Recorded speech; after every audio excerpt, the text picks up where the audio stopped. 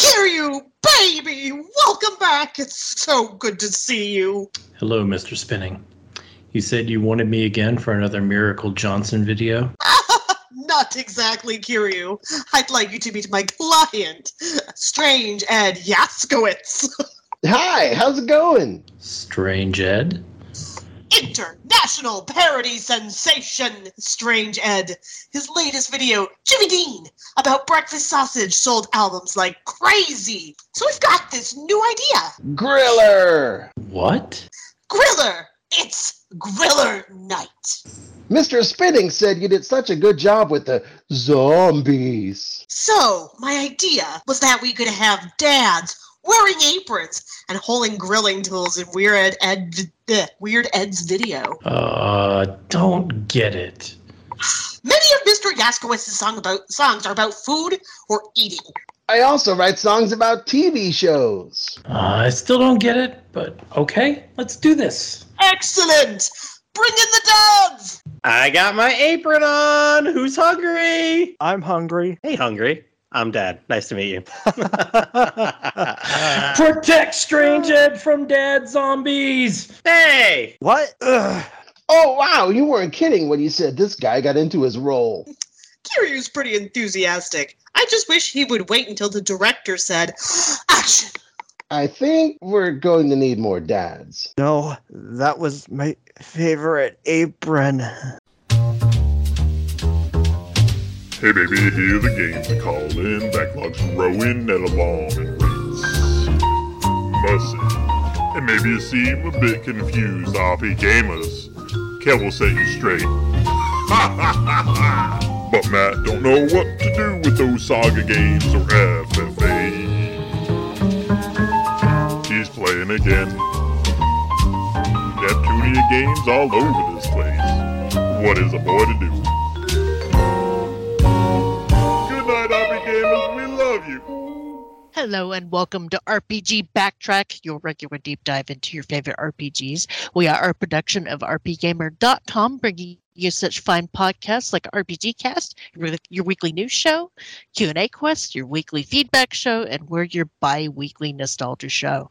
I'm your host, Kelly Ryan, and with me, as always, my podcast partner in crime, the Kiryu to my Majima, Mr. Matt Mason. I've got my diaper on and I'm ready to go kart racing. Do I have the right game? No. Closer than you think? No. Yeah. So close and yet so far. That voice you heard was Josh Carpenter. Hey there. We've also got Sam Wachter. I'm ready to talk about this game. Pascal Takaya. I'm about to disappear back into the sewer. And Ryan McCarthy. Hey. And if you haven't guessed it yet, we are talking about a Yakuza game. It is Yakuza 0. Woo! Woo! Majima everywhere! Wrong Yakuza game, Sam. He's still going everywhere in my heart, Ryan. It's pain. And Hey, he's also everywhere in my heart. Hey, you get to play Majima in this one. You get to be in the 80s, in the boom times. Yes, and I couldn't even tell it was the 80s, to be honest, until they said it's the 80s, or when Miracle Johnson showed up. Michael. Legally distinct Michael Jackson. Yes. Kind of interesting him showing up in a Sega game with his history with Sega. Yeah, really. But yes, going back to the 80s, maybe doing some disco dancing, some slot car racing. Who knows? It'll be easy to get distracted on the show, much like you get distracted in a Yakuza game. But story-wise, this is the first one in the timeline, and I think we are going to take a brief musical interlude with probably some disco or karaoke music, depending on what I can find, and then we'll be back to just dive into this monster. So stick around.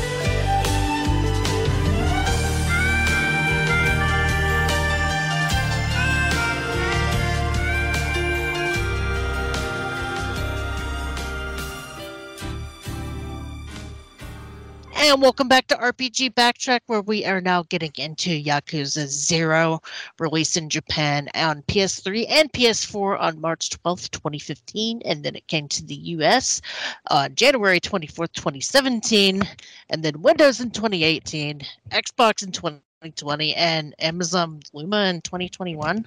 I always like bringing up the obscure systems because it amuses me when games end up on those. Hey, that cloud system is still around. One of the only ones, apparently. But yes, so this game takes place in the 80s, and it's when Kiryu was kind of a fresh young Yakuza. Not really the Kiryu we know. He's kind of naive. That's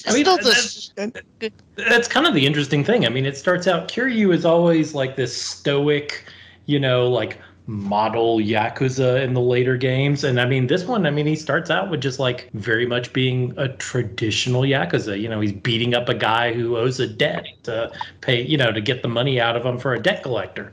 Yeah, beats up this guy, beats him to a pulp, and leaves him in this little, like square of a of a piece of land. And of course, that kind of is where the story kicks off, where like it turns out that like unbeknownst to Kiryu, someone came back and killed that guy and left him dead on this one little postage stamp, spot of land in the middle of Kamurocho, and it's kind of turns into the middle of this huge land deal because like they're trying to gather up all the land that's going to become the what's the name of the tower? Millennium Tower. Millennium Tower. There we go.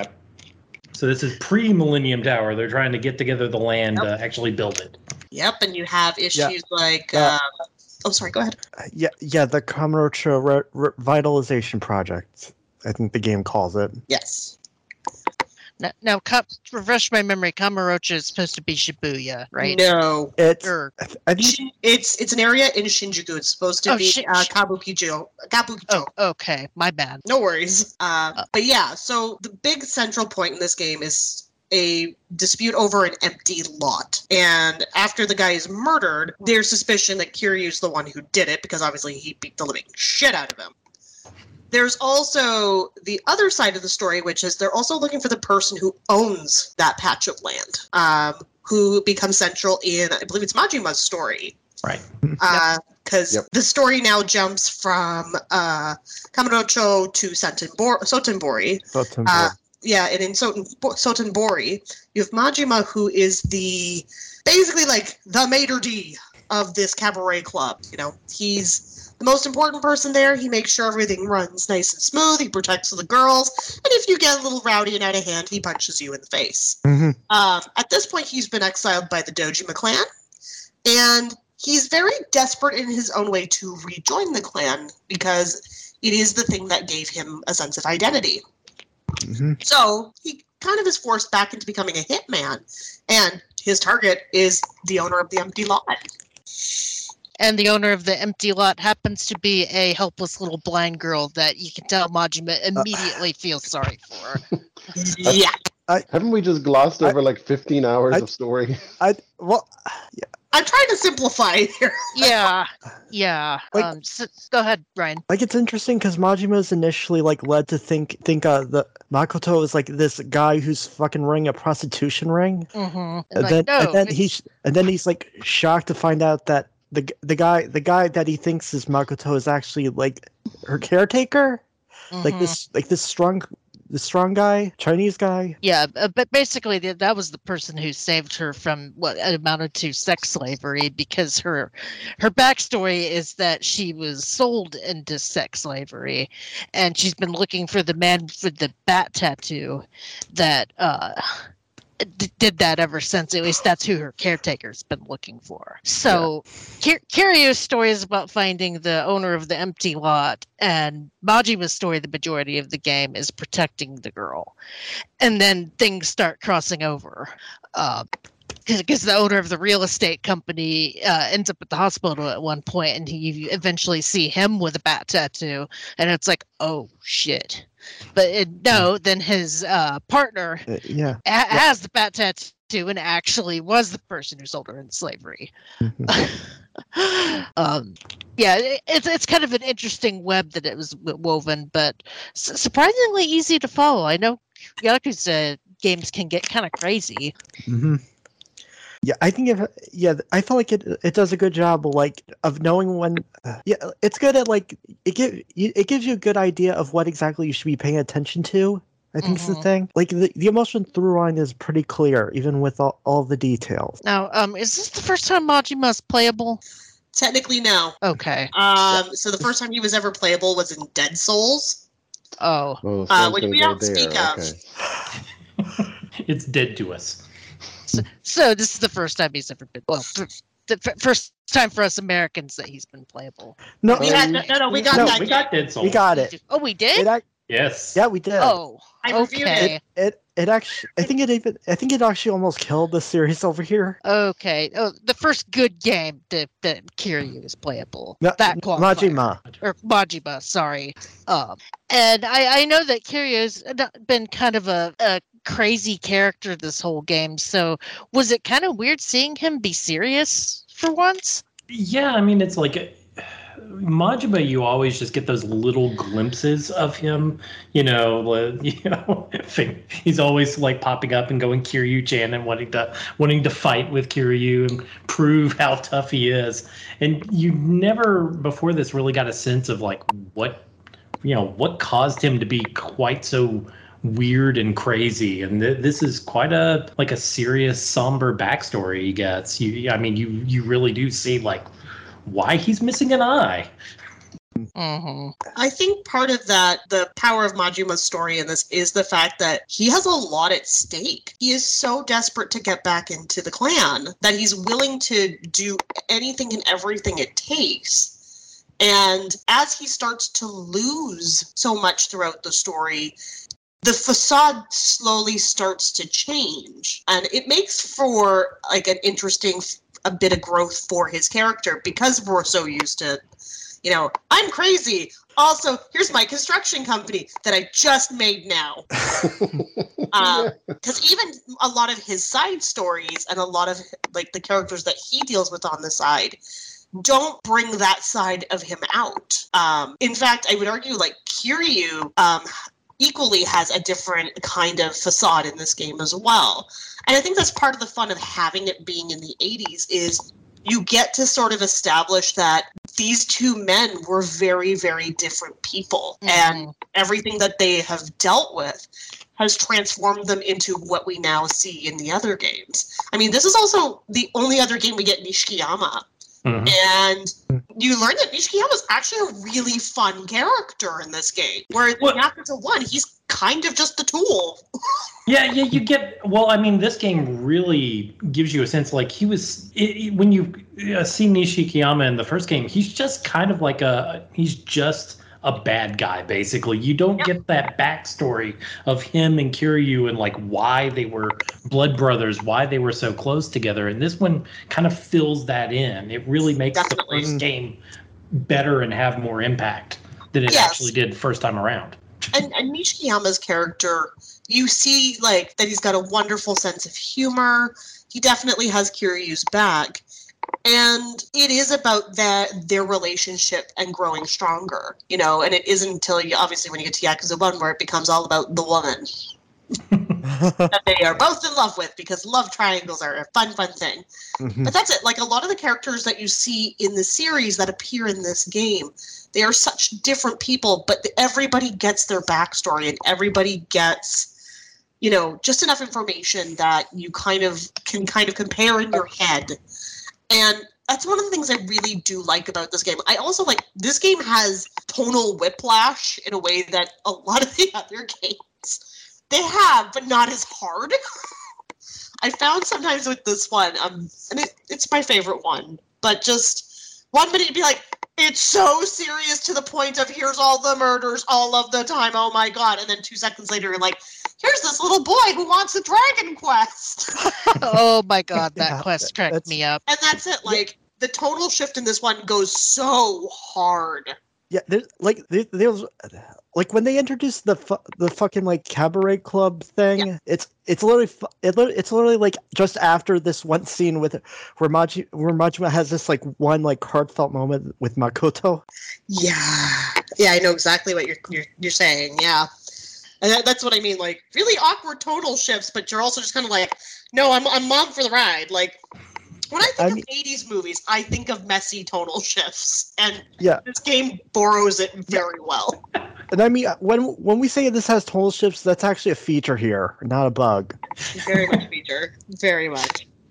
I mean, yes, Yakuza always has that the weird dichotomy between the really silly side stuff and then the very serious melodramatic main story. This one probably ramps that up to 11, but it still kind of works. I mean, you know.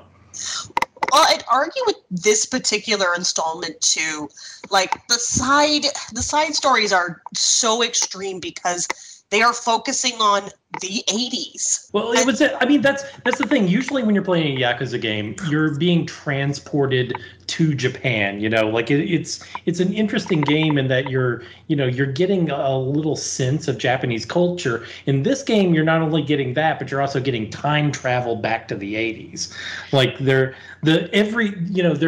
is the boom time in Japan. Money is everywhere. You know, people are throwing around money. Hell, the entire experience system is just built around money. You're just collecting money and then buying upgrades. I mean, you get the ability. You get the ability to toss money around later, which I thought was crazy. making it rain. But that fills into like every description I've ever heard of boom time Japan in the 80s. Like I remember when this game came out, I was listening to like 8-4 podcast, and they were talking about like, that like some of the depictions in Yakuza 0 where there will be people lined up waiting at the taxi cab stand, and everyone will be like waving big stacks of bills trying to get the taxi cab to come to them. And they were like, that was exactly what it was like in the 80s. You would just get these giant wads, on payday, and you'd take them and flash them around to do whatever it is you were wanting to do on the weekend, man. Not having grown up in Japan in the 80s, a lot of that nuance was kind of lost on me, unfortunately. What were you going to say, Pascal? Yeah, I want to go back to Majima I'm sure we'll go back to him a bunch more times, but so I would kind of argue Sam's point of you get to see how he was before he changed, So like I would say that he never really like playing. So I played this game first before playing any of the other Yakuza. So I would argue he never really changed. And to me, that's what's kind of like if you go off of 0 and then play the other games, it kind of makes Majima more of a like a tragic character to me. Like he is obviously in this game, but I carry that through to Kiwami and just every other game. So when he first appears in the club, I cannot remember the name of the club. In the club that the he Grand. runs in the Grand. Yeah. So like he's smooth, he's suave, he can pretty much like one hand anybody in that place. And yet his first fight does. And yet his first fight, you're supposed to dodge everything. Yeah.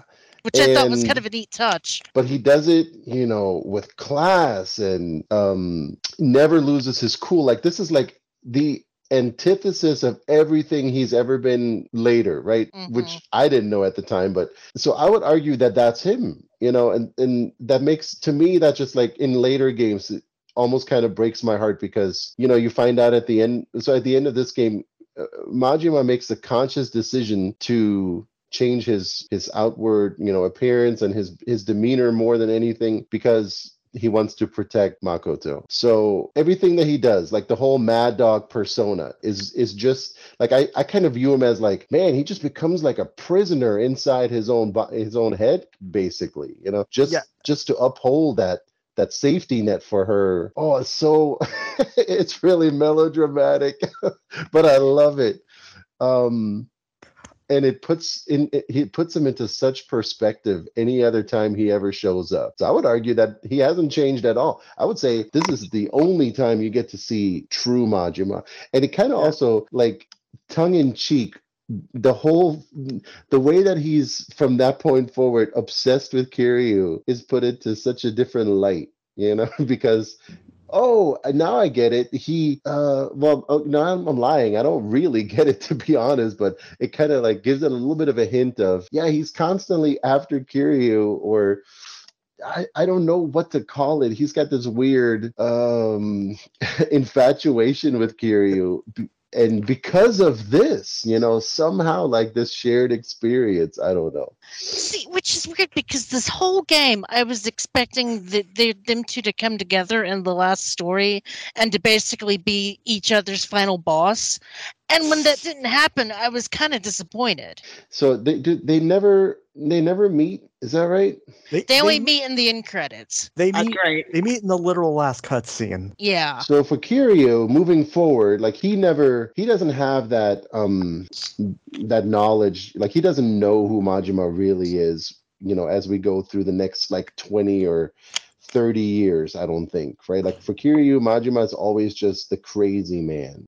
He's the crazy man who got his seat back. Yeah, and it's actually interesting how like when they first hear about each other, it's actually interesting because like when Majima like first like knows of Kiryu's name, he just like doesn't know who he is. Meanwhile, Kiryu's kind of already know he's heard of Majima, even if hadn't met him. Yeah, and I would even say, Kiryu is the protagonist for the series, but man, like in this game, he takes such a backseat in terms of like charisma and just like I just care about Majima. I mean, even the on Wikipedia, it said that the developers really wanted to play up Majima a lot more and downplay Kiryu. And I before the show, I was even asking, did they just want Majima to be the protagonist? And Sam, you were like, yeah, they're afraid to do a protagonist without Kiryu. Yeah. Yakuza game without Kiryu. Again, Kiryu is the most popular character in Japan. Yeah. And it makes sense because, again, he is your stoic blank slate. Mm-hmm. Everybody can be Kiryu, whereas, when you're the player, not everybody necessarily wants to be Majima. I mean, we all like Majima, but he's great. Player's perspective.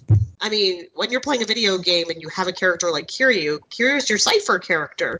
Mm-hmm. So you kind of can infuse yourself to be this badass gangster, whereas, you sort of can't do that with Majima because of his characterization, because of his backstory. I mean, I'd say this is not probably the right word, but Kiryu's story is so much more simplified. It's a little generic, and it's just something that, as a player, you can kind of understand right off the beaten path or right away.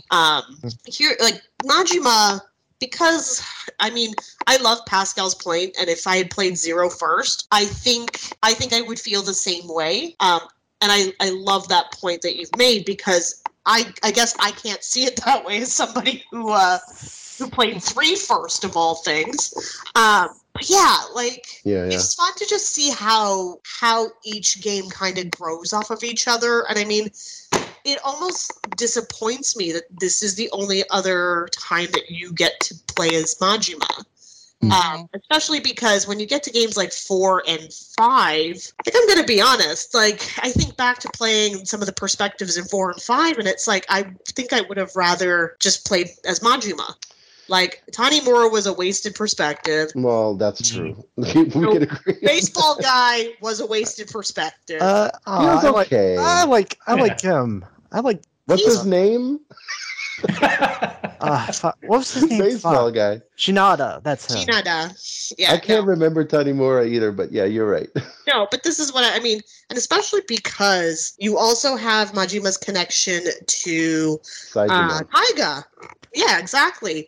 I was going to mention that. That's so great. would love more of that. Well, you do get some of that in Zero. Yes, They do. I mean, Yeah. if you've played 4, you know what's going to happen. But if you Yes. haven't, it's wow, what a payoff. 4 Yeah. games later, this storyline that's set up here, you get to see how the other side of it, and you get to see what results from it, and the whole Majima being tied up in a warehouse, and that's the reason why Saejima his assassination attempt ends the way it doesn't. Oh man, talk about like setting a ball in motion for years and years and years down the line. And Amazing. And their relationship's great too. Oh Like, yeah. Mhm. And don't in Yakuza 5, that's what. Well, we can spoil other games surely. So Yeah. of course. the whole Majima is dead storyline, right? That's Saijima's I think is kind of his motivation a little bit more or less.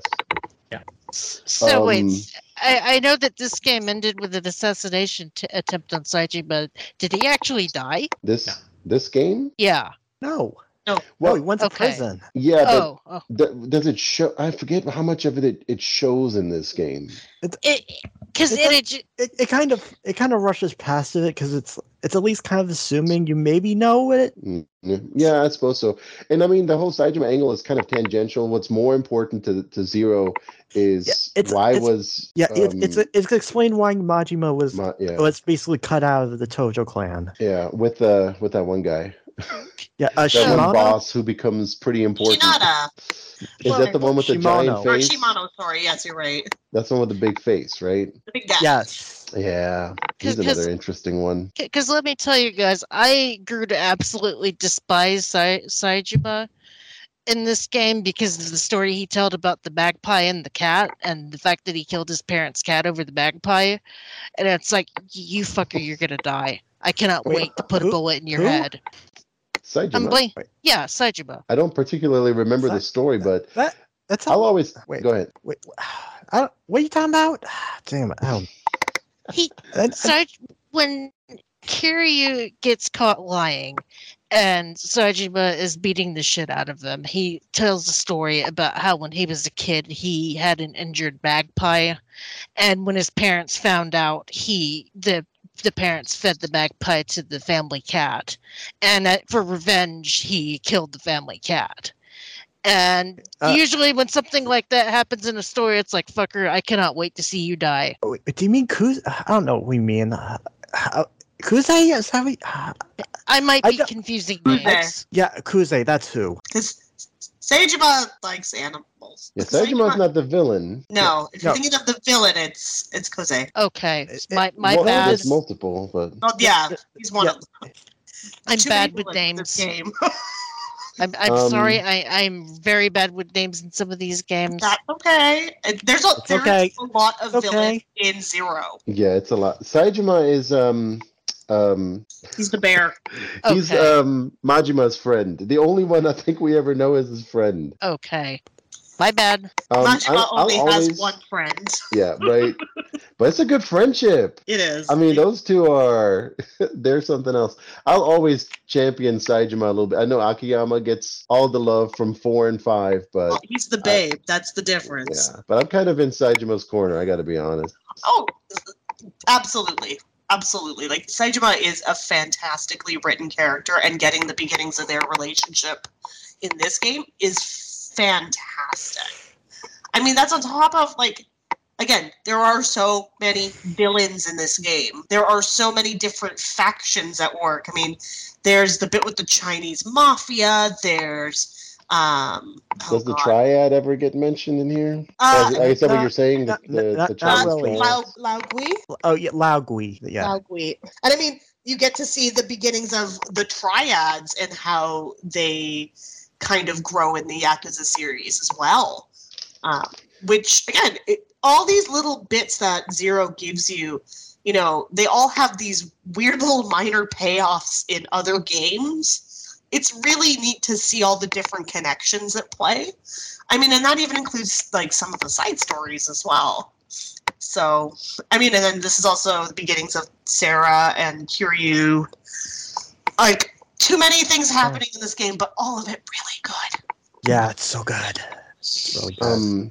So Sam, Mhm. the other, so you played the games in a certain order, I did.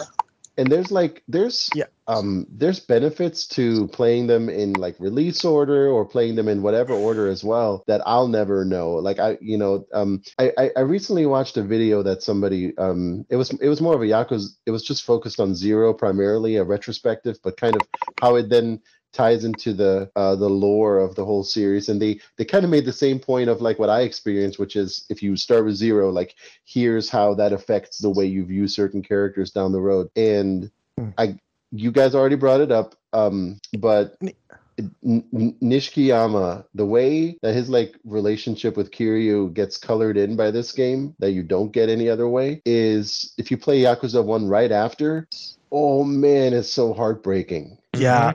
Yeah. Like you said, like he's just generic, well, not generic, but kind of generic bad guy in Yakuza 1. But if you come right off the heels of Zero, there's something about that I'll always be happy that I played Zero first, because it made me appreciate that so much more when he turns out to be the villain. And that's it. Like, this game gives you all of that information to care about these characters. And so in my defense, so I played Yakuza 1 like on PS2, and then I played Zero, and then I played Kiwami 1. So having the gut punch of Zero to Kiwami 1, I know exactly what you're talking about. I had lot more sympathy for Nishikiyama as a character than I did in the original PS2 release. Like, you can't play 1 and then not think about that scene where he drives where Kiryu and him drive out to the middle of nowhere, and he holds a gun to I think is to the back of Kiryu's head. Try to force him to leave and just to protect him. Like, this is the lengths he went to protect him, and then the way it ends up is... And Kiryu is like, you should just go ahead and shoot me and go back to the family, man. He's like, because the idea is he'd rather just shoot him. So because the idea is like, oh, you're gonna, if you go back to the family, they're gonna torture you and make your death painful. I can just kill you fast, so you don't have to suffer that. Okay, so I kind of forgot some of the details. But I'd be hard pressed to think of another game. I'd be hard pressed to think of another game where I cared to this level about not just one but multiple characters. It's just genius writing, I feel like. Absolutely. Like, I would argue this is the best written of the Yakuza games. Absolutely. And I think it's because all of the stories interconnect in such wonderful ways. And I do appreciate that Kiryu and Majima don't exactly meet. I actually think that's a good thing. Yeah. I think because it gives them that little extra bit of individuality rather, that you now get to see them sort of flourish in their own ways. But everybody is worth caring about in this game. Like, even some of the villains, they are awful sons of bitches. But you give a shit. You're mad. You have a lot of emotion, which I can certainly say there are previous villains in Yakuza where I didn't have the same feelings. Like Mine from 3. He was a loser. Wait, which one is that? So he was Mine was the really boring guy who was like, I can't remember if he was like some sort of a bank. I can't. He was just some politician. What? It was a politician suit. Yeah. I was afraid you were talking about one I was also thinking of 3 earlier, and I kind of looked up some names. There's the one I love from 3, and he comes back a few more times, is Hamazaki. Oh no, Hamazaki's great. Yes. I have no beef with Hamazaki. That creepy scene between him and Haruka, and I think it might be 4, Yakuza 4 maybe. Wait. Ooh. And I mean, I love Shimano as a villain. And this game made me you love to hate him. You love to hate the fact that he's always got his fingers everywhere. And it's like, oh, you slimy fucking snake. But also, fuck you for being so clever. So Shimano was what? Majima's patriarch, or Shimano, I like the other the triple villains from the Dojima clan. Kusei and Chibusawa. Yeah, Shibusawa. Yeah. I don't know. Is it also Kuze, yeah. Kashiwagi? I mean, like Kashiwagi. even the Awano. setup of all of Awano, them yeah. is so hardcore. You know, when was it Kuze who lost to Kiryu at the beginning of the game, and they make him cut off his Kuze's pinky? finger, then Yeah. he comes back in the sewer on a motorcycle. Oh my Yeah. god, that scene Amazing. was so epic. Awano is the guy in the club, I think, like Yeah. the break dancing, God. or was it like some kind of a leisure suit? I don't know. And Shibusawa is the quiet, dangerous one. Yep. Mhm. Yep. Josh, Okay, yep. I think it was Josh way back when I played Zero. It was definitely somebody on the site. And I had a little chat about, like, you had already played it, and I was kind of just going through it still, and I was mentioning about how I really enjoyed those villains. And I was asking, but really I was begging you to tell me, like, please tell me that all or some of them come back in future games. Like, tell me this isn't the only time they'll ever be in the series, which it was, unfortunately, I think, for all three of them. They're so amazing. If you want the character models back, you can play the newest release. It's true. They are in Ishin. Yakuza feudal times or whatever. Yeah. Mhm. In Ishin. Ishin. Oh, right. Every Yakuza character you can possibly think of is in Ishin. Oh, that's fun. Everybody. So I'm glad that you guys like the story. Bear in mind, I'm playing them sort of out of order. And I wanted to, because the problem with prequels is that people are kind of bored by prequels because there's no stakes. And it seemed like they wrote this prequel in such a way that there was stakes. Yeah. That like, you did care about it. I hesitate even just calling it prequel because it's kind of like dismissive. It feels like it's a planned part of the series, you know? I mean, it is a prequel, but it feels like it's written in a way that it doesn't just. It feels like it still works as its own story. Right. It's not just like some weird. It's not just filler. Yeah. Like so many prequels feel like. Yeah. Like there's a line in a well-known movie, and now we're gonna make a whole prequel movie just based on that line, like a certain science fiction series I can think of that we might have or might not have been discussing off stream earlier. Solo. Well, another one, but yeah. Yeah, Solo. Oh God! So it's not that. No, it's not. It's definitely not. No golden dice. There's no line about golden dice or anything like that here. Yeah. But I gotta ask, are we done talking about the main story? Because oh my god, I want to talk about the side quest. Well, one more thing we got to talk about, like the ending. I was just I was watching the movies, some movies to kind of refresh my memory, and it just like came back to me like how epic. Like especially Majima's ending is, where he beats up the Chinese hitman that Dojima has sent. Dojima expects this Chinese hitman who's like super famous to just kill everybody, and Majima beats him up and knocks him into Dojima's office, and Dojima starts like freaking out because he's just like, oh yeah, Majima's dead. I sent the hitman after him, and he starts, Majima's just over there in the corner just beating the heck out of this hitman, and Dojima is like fumbling around trying to get it, trying to load bullets into his gun. His hand is shaking and he shoots and he misses wildly, and Majima just like doesn't even turn around. He's just like, you wait your turn. I'm coming to kill you in a minute. I'm still busy killing this guy, but I'm going to come over there and kill you in a minute. And it's just like the most awesome, epic thing. It also gives you this vision of Dojima just being this weak, kind of pathetic guy, even though he is the head of the. Yeah. Do we get a shirtless rooftop battle in this game? Oh yeah. Yeah, you gotta have that. It's right at the very end. The Judgment games don't seem to have that. Well, they don't have impressive back tattoos to show off. No Yakuza. Yeah.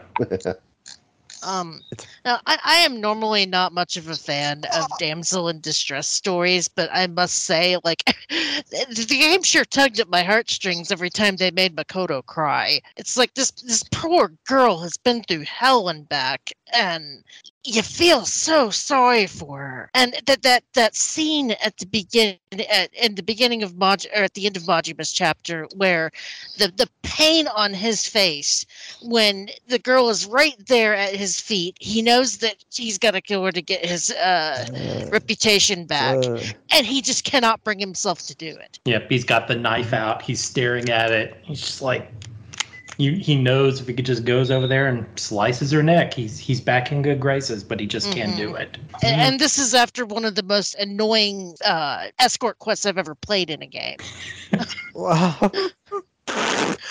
I will actually defend the escort whatever we're calling it. It's an escort quest, basically. Well, yeah, but I mean, I like it because it's like it actually makes sense that you have to lead Makoto around because she's disabled. Like she's not. You kind of do need to help her. No, I get it. I cannot stand escort quests in games. I'm sorry, they drive me crazy. I really like the massage guy that is kind of her guardian, and who teams up with Majima. Oh God! That was all. And when they try to set up a decoy, and Majima can't even bring himself to kill a decoy, and the Chinese guy is like, "Look, she's a bad person. It doesn't matter." And Majima's like, "Well, can we please just do this without killing somebody?" And then it doesn't matter because the girl that they were going to kill ends up dead anyway by someone else. Yeah, Nishitani. Yeah, there's just so many moral conundrums in this game. Now you guys can talk about the side quests. I can't talk too much because I played this game really quickly, and I was trying not to get too distracted by side stuff, though I did do a couple of them. Kelly, did you bowl a turkey? No, I did not bowl a turkey. No. Good one. I did get the kid his dragon quest, and That's a good one. I did have to do the Miracle Johnson quest because, of course, I had to. When it dawned on me, wait, Miracle Johnson, that sounds familiar, and I'm talking on Discord at the time, and I'm like, is Miracle Johnson Michael Jackson? Yes. Like, okay, gotta go do this, and it was worth it. And those localizers had such a fun time with all the Michael Jackson puns and that. Remaking Thriller. Yeah, basically. Yeah. And making fun of Dead Souls at the same time. Which is totally worth it. Totally worth it. Yeah. So my favorite side quest in Yakuza 0 involves a little boy who wants to go to a vending machine because it has shrink-wrapped magazines. Oh gosh, and he's just like, I need to know what these are. And Kiryu's like, oh, for the love of God. And then he goes and he's like, well, I guess I'll help you with this. So he goes and gets the kid the magazine. You have to do a bunch of stealth because, oh my God, there's all these ladies who are ready to be Judgy McJudgersons on you. And Kiryu is too embarrassed to just walk up and get it. Yep. Yeah. Yep. My favorite line, though, of it is when you actually successfully get the magazine, you say to him, don't put this magazine under your pillow. Your mother will know.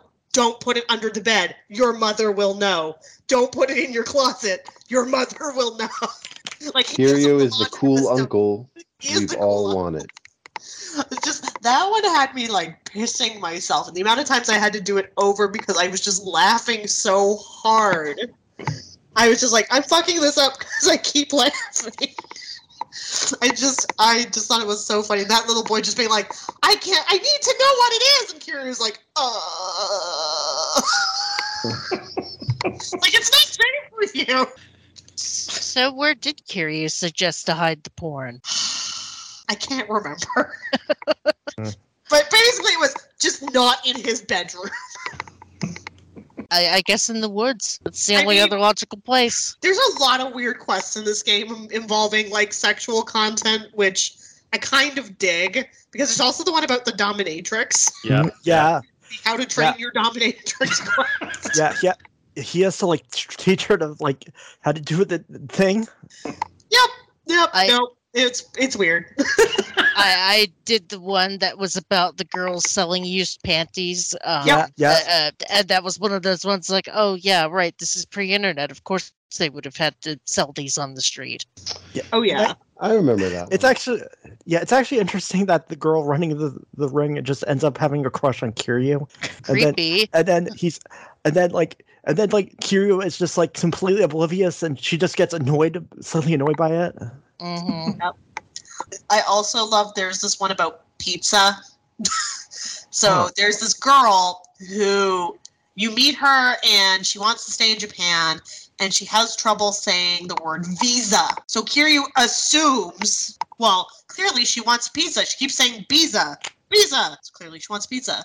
Turns out, again, she wants to get a visa, but she's currently working as a sex worker for a pimp.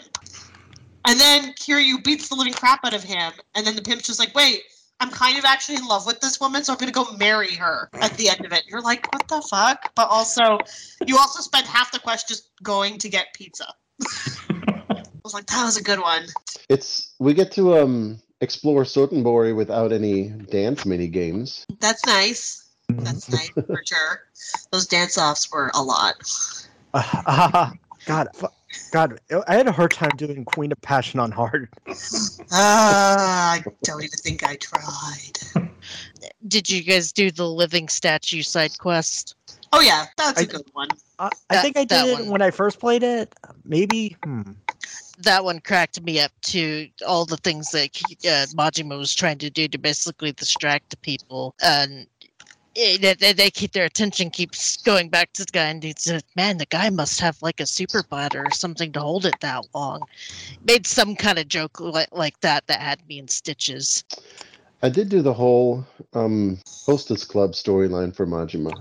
Mm-hmm. Those were awesome. Yeah, so that was good. I had to recruit all the people into the Hostess Club, like the old lady who would just talk people's ears off. God. What's this? The Hostess Club is in Kamurocho, right? It was Sotenbori because it's Sotenbori. Majima. Is it? Yeah. Yeah. Who am I thinking of? Who ran a Hostess Club in Kamurocho? I guess Kiryu in one of the later games. It's one of the later games. It's one of the later games, and it's he helps out his friends who work at Stardust. Yeah. Okay. Wait a minute. The Stardust is not a Hostess Club. Yes, it is. Stardust is a host club. It's a host club. Sorry. Yeah, you're right. Sorry. It's This is- Shine. Shine is the host. Shine, club. okay. It's in the same. I think it's in the same building block as Yagami's office in Yes. Judgment. That's right. I You're right. love about the Yakuza games how you just kind of you live there, you know. And you have the map in your head. I know. Yes, like I'll never be able to go to the is it the Papo? I don't know, near the hotel Popo? district without knowing. Oh, on the second floor is the law office. I know that now, and it's never going away. It's the Popo. I think every game probably also has a obligatory side story about a person stuck in the bathroom at the the park. which park? I'm trying to. It's Is the that children's the children's park, isn't Yeah, it? the children's Yeah. park. Yeah. So yeah. The only thing I don't remember is what the area around Millennium Tower looked like. I'm thinking it's just regular, just residential homes with like alleys between them or something. I think so. Because again, like with it being all about that tiny patch of land where eventually it's supposed to sit. Like I don't think it had, for example, like the Wild Jackson and the Smile Burger and the sushi place that usually sit in front of the Millennium Tower. Like I don't know. I'm trying to remember if those were still there. I'm almost positive the bar that was across from the Millennium Tower was not there yet. Yeah. Phantom. So There's a yeah, host club in there too somewhere in another game. all the host clubs. Yeah. So many host clubs. But like again, there's just so many. I mean, there's also the creepy telephone quests. Which yes, I did all of them when I reviewed the game. Lots of tissues were used. Lots of tissues. Well, just the you're like, ah. God, Playing it, my husband going, "Do I want to know?" And I was like, "No." Are you talking about the one where Kiryu has to watch videos? So creepy. Is that the one? Because I think there were tissues involved there. Is that the one? Yeah, The one- it's so weird. Doesn't he regain health from that? Yes. It's rejuvenating. So weird. Oh my god. Look, So- listen, Kiryu is a pure soul. In my head, he sits there and he doesn't know what he's supposed to do, so nothing really happens. He's the most sincere boy. He's ace as fuck. Very, very sincere.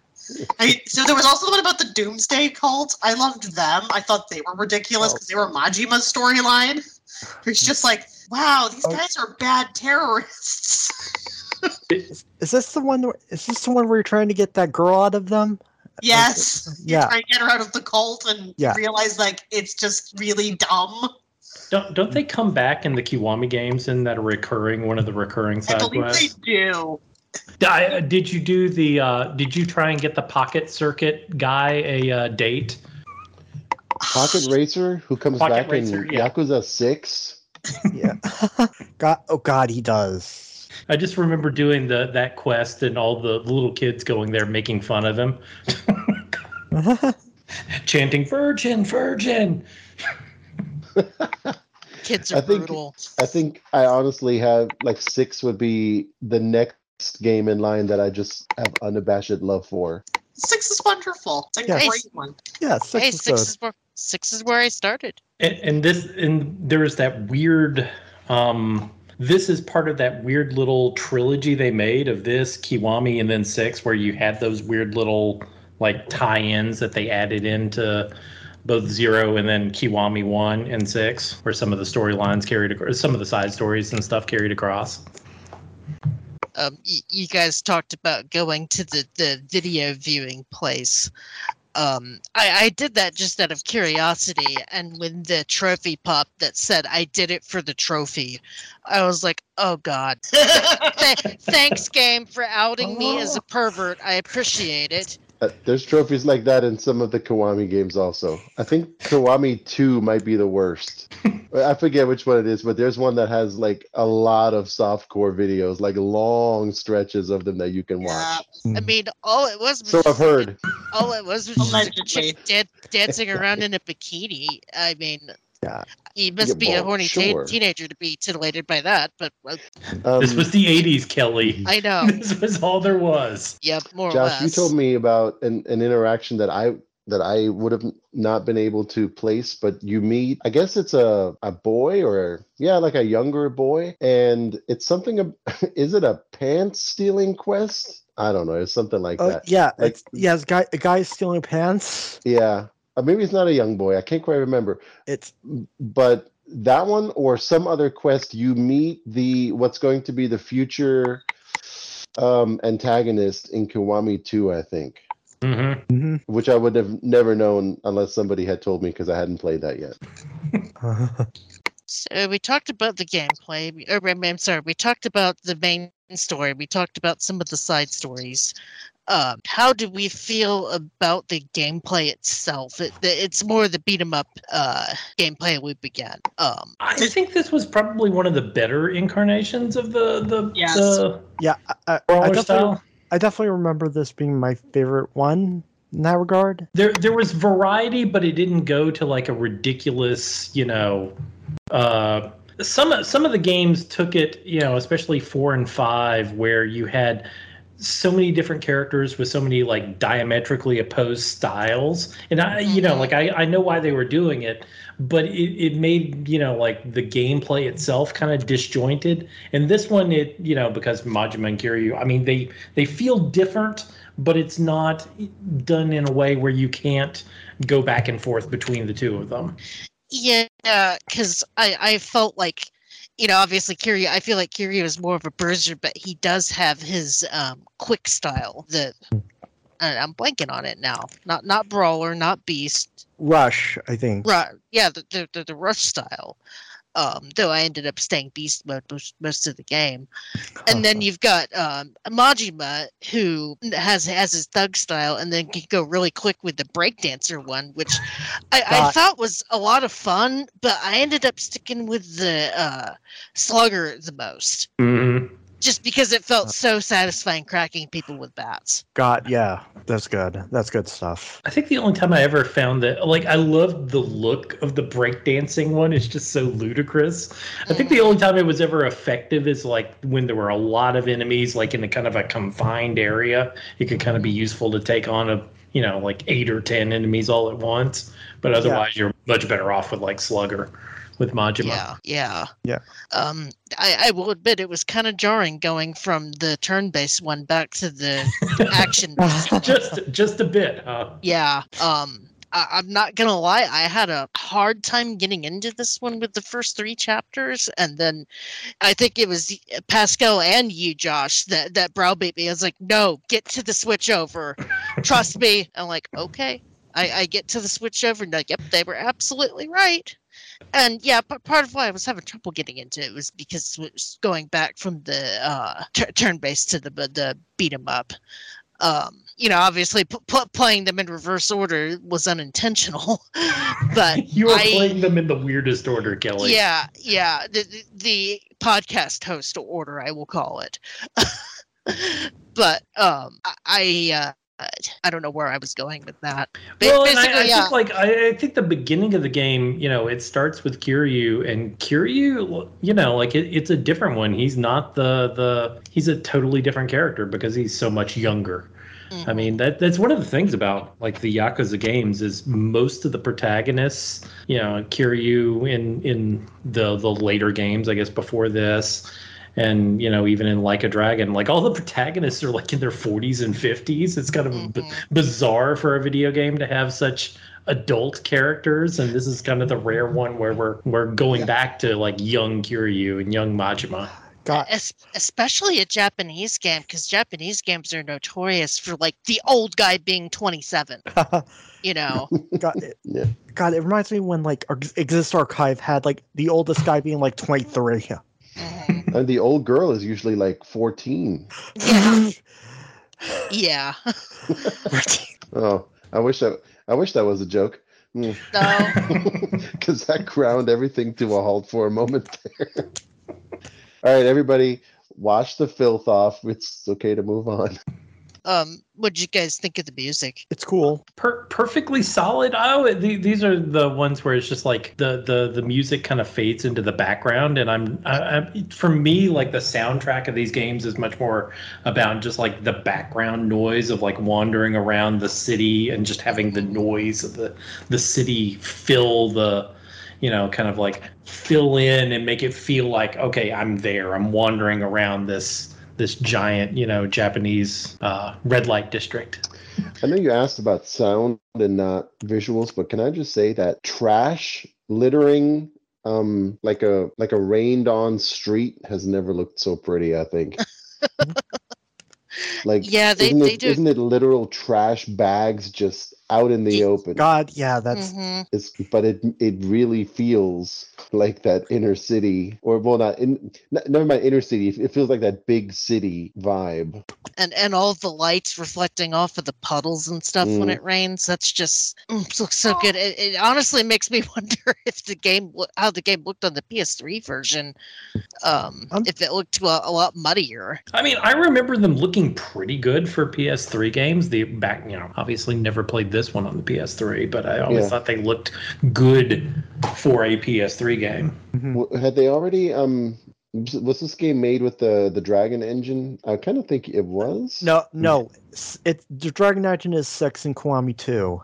That's when they get. Like 6 was actually a new engine. Was the one that's. Well, this looks good for not being on the new engine then. Yeah. Yeah. I'm gonna be curious how some of the when 8 comes out, how that's gonna look on PS5, because of all the really cool stuff that they can do with that. Oh, I think we are ready to move on to the roundtable, unless anybody has anything else they want to bring up. Well, it's just is Zero the game we get the origins of Kiryu's tattoo? I think it is, isn't it? Where he first seeks out the tattoo master. He's in the process of getting it, right? Yeah. Him and Nishikiyama. Because it was just line art in this game, wasn't it? Yeah. Right. But there's a game, and I'm guessing it's this one, where you have to physically, as part of the game, you have to seek out the master and visit the place where he gets his tattoo and kind of like initiate the process. No? Maybe it's the other one. Maybe that was Kiwami. I don't remember. Maybe Kiwami, I don't know. It's been a while since I played these. Was Kiwami where he was getting it finished? Well, I'm remembering that part of it? something. Yeah, either one or the other. That may be misremembering on my part then. As far as availability goes, I mean, it's available on PSN and Xbox and Steam, and this game goes on sale for like $5, pretty much like every month. We have 2 copies in our house. When I was trying to play it, I thought, well, maybe I'll enjoy it more on my Steam Deck. That way I can play in bed. And so I picked it up for $5 on Steam, because why the hell not? And then when I realized that it uses Xbox controller mappings, and on the PS5 version I perfected the karaoke. On the Steam version, I got the worst score I've ever gotten, because my brain was mapped for how the Nintendo controller is mapped, not how the Xbox one is. So eventually I ended up switching back to the PS5. But maybe one of these days, or when I go back to this game to do all the side quests, in my retirement home in my 70s, I will play the Steam Deck version. But yeah, you can get this game for dirt cheap just about at any time. Though if you want to be really, really fancy, there is an edition on eBay, the business edition, that's factory sealed, $700, and has the steel business card holder with both of Majima and Kiryu's business cards in English and Japanese. That probably doesn't sound that appealing to you guys. It's cool, but not for 7. Yeah, I don't. Yeah, I just can't do those. Hey, have we talked about the man who controls electricity with his hand? No. Well, I'm talking about Makoto's brother. Oh, right. It's kind of set up. I'm not saying it right, but the way it's set up, the way it's introduced, I don't know. What does he do? He snaps his fingers, or he does something, and a block of Kamurocho loses power. It makes it seem like he's somehow got supernatural abilities. Yeah, that's pretty crazy. That's how I read that. I don't remember it, but it wouldn't surprise me if it was at the game. Because this was, early on where he's, I think he's kind of teased as possibly a villain when he first comes into the game, and I guess Kiryu meets him. It's not revealed who he really is for a while, and I think it's kind of somehow implied that he has something to do with power outages. I don't remember how that figures into the plot. I'm guessing it might not even figure at all. Don't remember how that. I remember that happening. I don't remember how it was explained. Because then he becomes good guy, and I guess it's not really necessary to go back to explain that whole thing. He's Makoto's brother. We eventually find out. Yeah. Mm-hmm. And then when they see each other, then, the brother dies in Makoto's arms. No. He's actually already dead by the time. Oh, he is? I thought that there was a little bit of life to him. I thought that, but then I replayed it, and no, it turns out he's dead already. And that's the tragedy of the scene. It's oh God, thanks game for giving you another gut punch. And she does get some of her sight back near the end. Yeah, because the sight was she doesn't instantaneously get it back, but she kind of gets to a point where she can see light and shadow, so she kind of sees shapes and stuff. And she never learns Majima's name, and and she doesn't even know what exactly he looks like. So yeah, which is part of the reason why he deliberately tries to stay out of her life. Mm-hmm. Did you guys? Makoto actually appears in Kiwami too. Yes. And that's that. So she is a proprietor of, I think it's the Hokushi Kaiken, and she basically she reopens this place in hopes to lure Majima to it so she can thank him. What is it? What's the place that she opens? It's a massage parlor. Okay. The last scene that last scene with Makoto is actually interesting in Zero because when Majima is walking away from her, after she essentially talks that doctor guy into confessing his love for her. There's kind of a very ambiguous. Does she it's kind of trying to be does she know who he actually is or what? So she stays in Kamurocho, huh? No, Santenbori. Oh, okay. I always. Yeah, I don't know. The way I remembered it, or the way it played out in my head, she left. She was gone with the wind forever. It was something they added in the Kiwami part of Kiwami 2. Yeah. So it was new to that. It wasn't originally in 2. Kiwami 2 is the one that I remember the least about, unfortunately.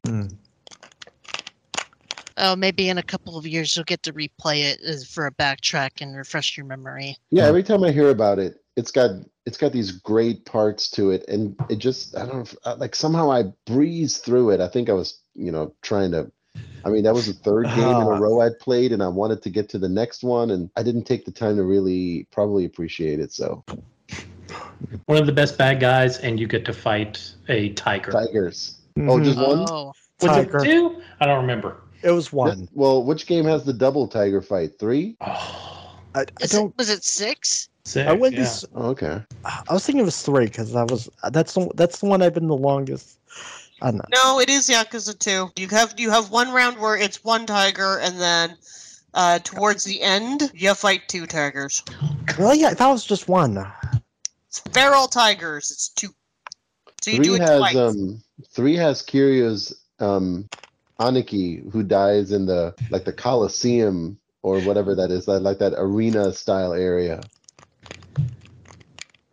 which kind of made me sad. Completely off topic. Yeah, that arena was kind of insane, especially since I did really good in the story section of it, but then when I went back to do the actual arena, I kind of got my ass handed to me. What's the park in the hobo park that later becomes a big building where Majima Construction builds their thing? What's that called? West Park, I think. West Park. Yeah, okay, that sounds right. That's been off the map for so long I can't even remember it now.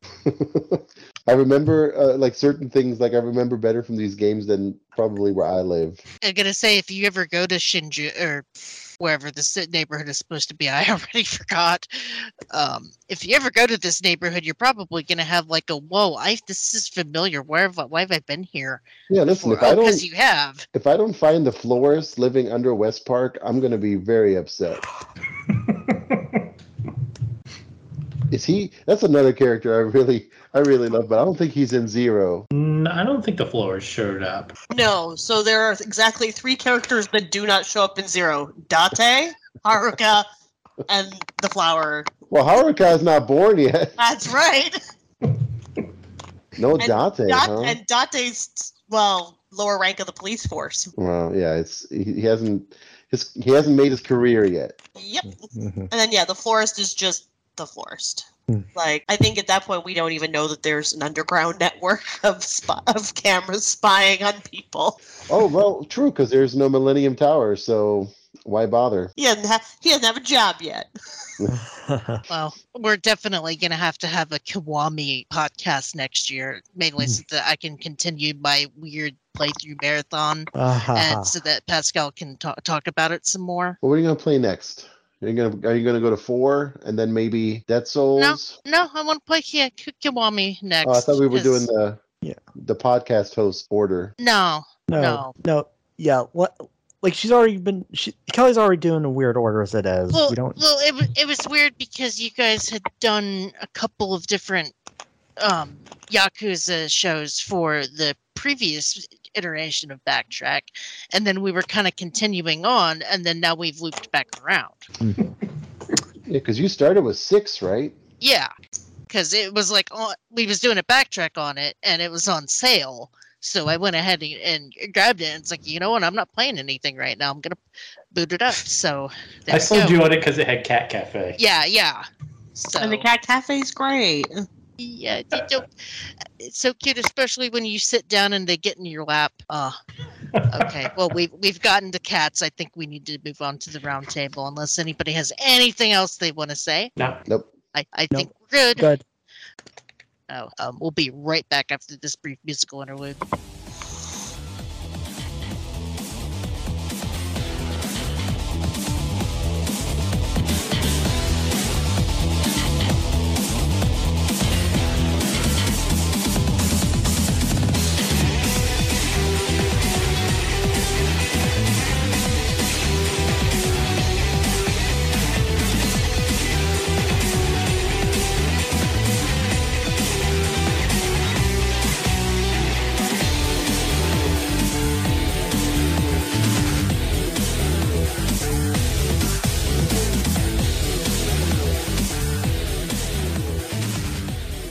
And welcome back to RPG Backtrack, where we now get into the round table. Sam had to bail, by the way. She was falling asleep, which is fine. We do tend to record this later at night, but this is kind of like our personal feelings about the game, what our favorite things were, what we were doing when we were in our lives when we was playing it. And my first question that I usually have to ask for a Yakuza game, what is your favorite side activity? Oh man, there were just so many in this one. Yeah.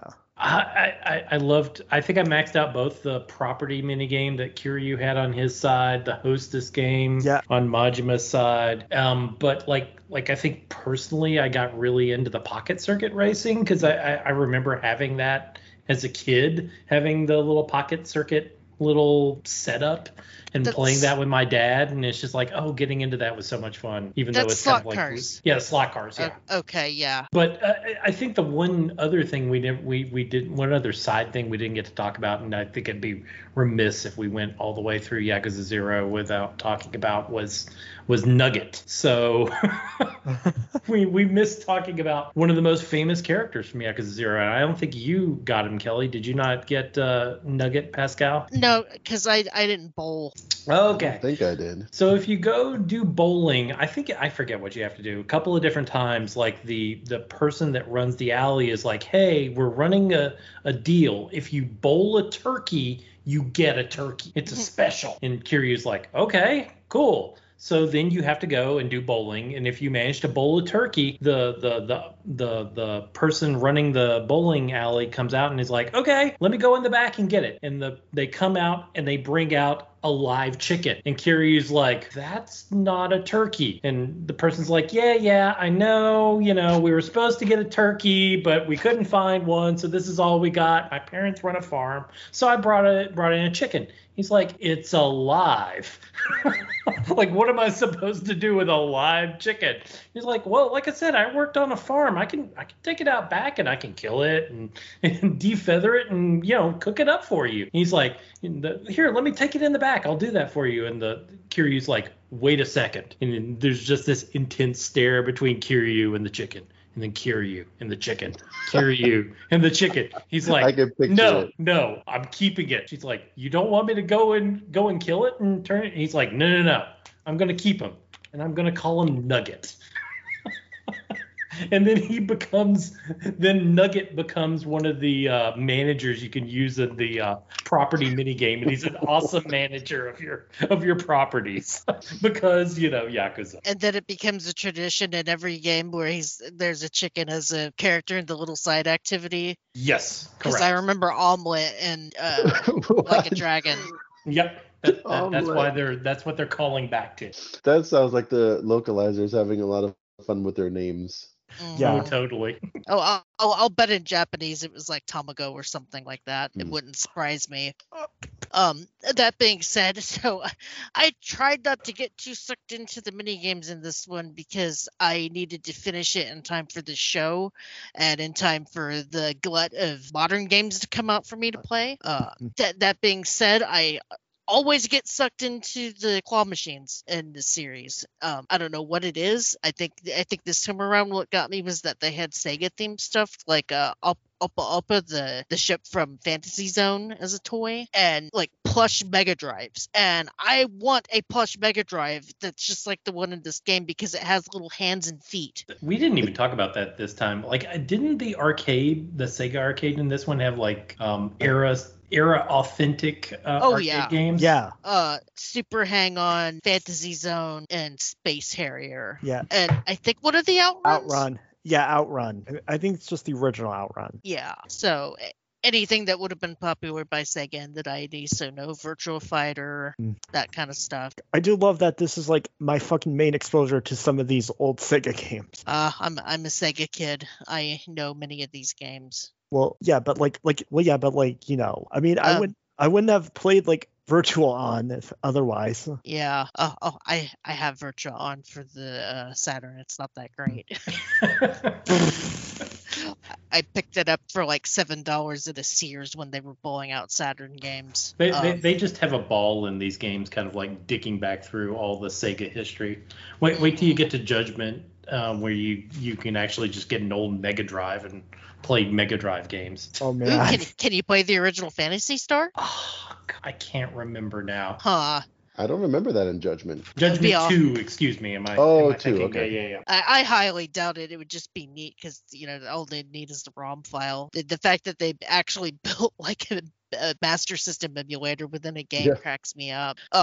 So Ryan, did you have a favorite activity or side activity? Yeah, the Cabaret Club mini game. Okay, and Yep, then Pascal, same. did you say yours? Yeah, same. Cabaret. Yeah. Rare. it's It's a rare occurrence where I get into any like sports or racing, bowling. Like I don't really like. I might do like a round of it or something just to kind of check it off the Yeah. mental checklist and say I've done it. Yeah, it's a lot of these mini games. It's just kind of like, oh yeah, I'll go do this if I happen to pass by. I've never engaged with any of the housing mini games in any of the Yakuza games, but the Cabaret Club I did do. Yeah. That thing is just good. You didn't even do stocks in Like a Dragon? Are you asking me? Yeah. I haven't played that yet. Oh, okay. Because But stocks does not sound fun. believe it or not, it actually is. You make a lot of money doing stocks. Shareholder meetings are awesome. Yeah. In real time, probably. No, I didn't do like the drone racing in Judgment, the chicken race. Is it chicken racing? I feel like it is something like that in Yakuza 5. I think I brought that up Sounds earlier. right. Well, isn't it in place of fighting? There is chicken racing in Ishin. So, I mean, like any of that stuff, if I'm going to do it at all, probably needs to have a storyline, which is one of the reasons I did Cabaret stuff. But even then, it's not a given. Like I think there's maybe a storyline for the real estate stuff. I don't know. Yeah, it wasn't as strong as the Cabaret one. Oh, okay. Yeah, I didn't. Yeah, the business thing isn't quite as engaging minute to minute. Yeah, like I played some of the baseball seasons, or not seasons. That's exaggerating, but I did stick with the baseball a little bit in some of the later games because there was like a slight storyline there. Yeah. Also, real quick pro tip for Like a Dragon, when you do get into it, the stocks have a secret character tied to it. Cool. I'm kind of hoping that'll be the summer, maybe, or if not the summer, definitely this year. I should finally get around to that one. Yeah, it's definitely on my short list right now. Mm-hmm. Yeah. So your next question: did you guys have a favorite fighting style? Majima. Duh. Majima is the style. Just Majima, not even his specific style, just playing as Majima. Yeah, I'd say whatever that one with the bat, Slugger, I think it was. Yeah. Slugger, yeah. I think that was probably Slugger the best, most useful one. Breakdancing was awesome to look at, but not necessarily awesome to use. Yeah, I mean, it was cool when you could actually like get him to do that, like break, like when you're just having him like just flip around like that. That was cool. He's kind of his fighting styles are all kind of bombastic. Yeah. So like I said, for Majima, it ended up being the Sluggard style because I like the that crack of that bat. Something about that was so satisfying. And then for Kiryu, across somebody's skull. For Kiryu, I like the B style the best, just because it seemed like it was kind of the nice balance between brawler and what was the other one again? Sorry, you cut out there. What? Was it Rush? Rush, yeah, Brawler Rush. It was like really Rush. fast. It was really fast, but it was also really strong. And I liked that it auto picked up things because I was having trouble picking up things myself. Well, this is why you'll probably enjoy Saejima when you finally get around to a game with him in it. Ah, cool. Because he's the one that can throw like motorcycles, I think, around at his enemies. Cool. Yeah, he can pick up the big stuff because he's a big guy. You said earlier you hated him. I think you're gonna enjoy him when you finally get to him. I got him confused with a villain. Oh, that's true. I think so. My bad. But does anybody else have a particular favorite fighting style? I kind of look at them as like, oh, they get the job done. I don't know that I really, looking back at it like 2 years later, not favorite enough to remember. As long as the combat is workable, it's just a means to an end really in Yakuza, I think. I know, and I've definitely seen people say that combat's like their least favorite part of these games, and I kind of get it because Because brawler combat can always kind of be a bit repetitive. I always felt like Yeah. Yakuza is kind of like, it's still kind of viscerally satisfying, like just to It's- take this guy, like someone maybe you don't like, and just really just beat his face into the ground. In particular, I like being as Kiryu picking up somebody and basically using them like a giant not pendulum, like a giant mace to beat the crap out of everybody else if you've got a group. Oh man, yeah, like, oh god, like there's I actually remember my playthrough at one point. I like you can actually get, if you actually grab like if you happen to have like a fucking like salt, like what do you call those things that hold salt? Salt shaker? Yeah, salt shaker. If you happen to have a salt shaker and you do heat action, Kiryu will just like fucking like just shake it into his eyes. It's great. Oh, and I'm glad you brought that up. I'm glad you brought that up, Ryan, because that reminded me. So Josh is playing Ishin right now and brought up a thing about oranges. Oh. And in this game, I learned that if you keep oranges in your inventory, you can do a heat move where you basically make orange juice with someone's face. Oh my god. What, does he take an orange half and squeeze it on their nose or something? No. He sticks an orange in their mouth and then smashes their face in with his foot. Oh, that's great. And it's like, okay, mental note, keep at least 5 oranges in my inventory at all times, because this is a great move and it's a great way to end a fight. Oh man, that sounds brutal. Yeah. Oh, it's brutal every time you see it, especially when he stamps that foot down, but it is amazing. I kicked you so hard I made orange juice. Yep. So I guess this is an obvious question, but I wanted to ask it anyway because I didn't know if anybody would be contrarian. Which story did you like better, Kiryu's or Majima's? Come on, Kelly. It's Majima. It's Majima, but also I do have some feelings about Nishiki. So yeah, we agree, I think, on that. Okay. That's an easy question. No, I mean, keep going, Ryan. I just want to say whatever you're saying is probably the same thing I'm thinking. Yeah, like I just really like Kiryu's whole thing with Nishiki, because like I got to shout out that when the beginning of the game when they're just talking and like Nishiki is just fucking like dunking on Kiryu's fashion sense. It's great. Yep, that's funny too. It's just like, Nishiki, do you have some feelings here, or? And then finally, I actually forgot to ask this on the last show, and I don't know why. I think it just we were talking about Fuga, and it just kind of completely ate my brain. What are you guys' memories while you was playing this game? Do you associate it with anything, or what were you doing in your life in 2017 when you was playing this? God, I just associate it with that year being absolutely jam packed with stuff. I mean, that was Breath of the Wild. And, that was that year. That Persona was 5. And, the year where Japanese games were back, baby. Oh man, yeah, and somehow I managed to put like 120 hours into Yakuza 0, and I don't know how. Oh man, that's I played it over the course of 2 months, and I think my final time for that playthrough was like 86 hours. I definitely did a good deal of the side stuff. Yeah, I never understand when people talk about any Yakuza game as like not short but average length. To me, they're like full-blown open world games. Like, I'm thinking, if you're going in below if you're finishing below 60 hours, you did something wrong. And I mean, I finished like 6 in like 40 something. So there you go. Well, 6 was kind of the shortest 6 one. is a different beast in a way. Yeah. I mean, five I got like 70 something with 5. I mean, the funny thing is, I said that I mainlined this, not really doing a lot of side content, and my counter at the end was still 40 hours. Yeah. I mean, I think my replay was like 32,